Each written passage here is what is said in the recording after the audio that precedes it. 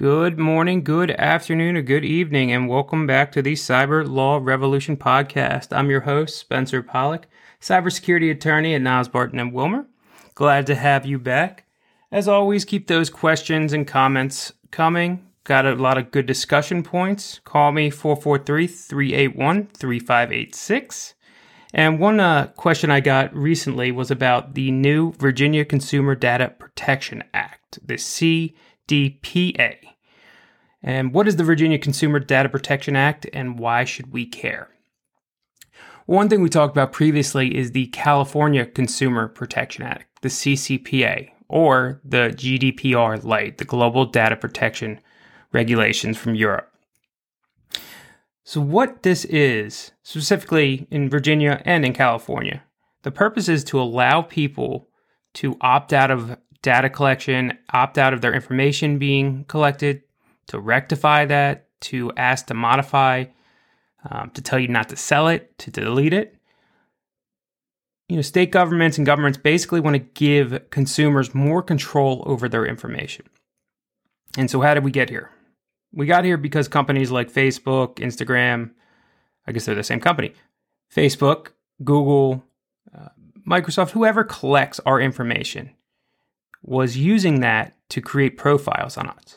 So if you imagine you go online, maybe you shop for a bathing suit. Well, then the next 2 weeks, you're going to get ads about bathing suits because they're tracking your behavior. And obviously, we want to try to limit that because we don't want companies tracking our behavior unless they have our consent. We don't want companies feeding us ads unless they have our consent. We don't want companies collecting all this information about us and then making it a commodity and selling it to other companies to target us. So what did the government do? In response, governments have now created these laws like the CCPA, like the CDPA, to regulate companies' ability to take in our information and to give us the rights to control that information. So what is in this Virginia law? Basically, it's going to be very similar to the California law. It's going to give people the right to rectify, to access, to modify, to correct, to ask for deletion of their personal data. It's also going to give them the right to opt out. It's going to require companies to give notice procedures.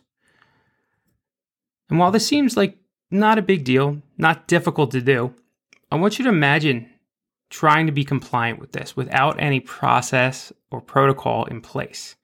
So all of a sudden you get one of your consumers, one of your clients, emailing and calling and saying, hey, I want you to delete my information, or I want to be able to modify what you have for my information. And you say, sure, you do it. But how are you tracking that?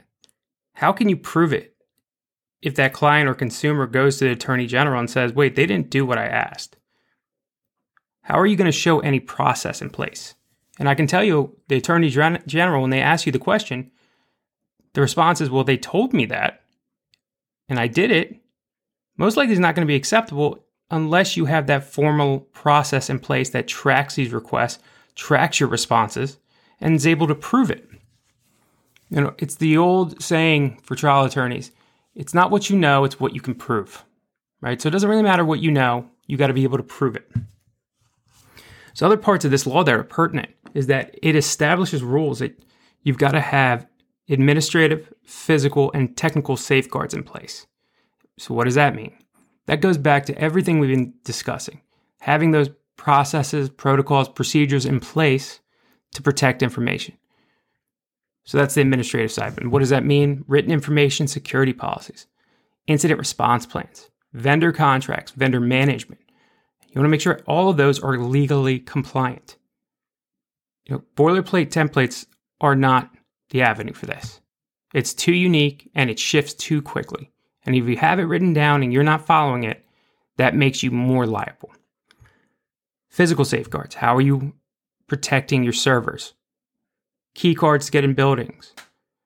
What type of locks do you have on doors, file cabinets? Anything you think about with physical security. And then technical is all the cybersecurity infrastructure.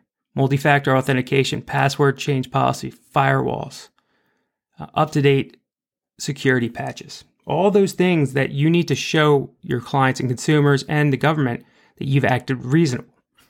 And the word reasonable is a consistent theme in everything we've discussed on these podcasts, because you're going to be judged on reasonableness.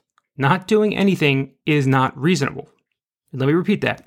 Not doing anything is not reasonable. Because imagine, just put yourself in a client position where you haven't done any of this, you have no safeguards. How would you feel? How would you react? Probably pretty poorly. And so what happens if you don't follow the law in Virginia, the CDPA? Well, the Attorney General can seek, one, a fine and penalty against you of $7,500 per violation. Now, they'll give you 30 days to rectify this.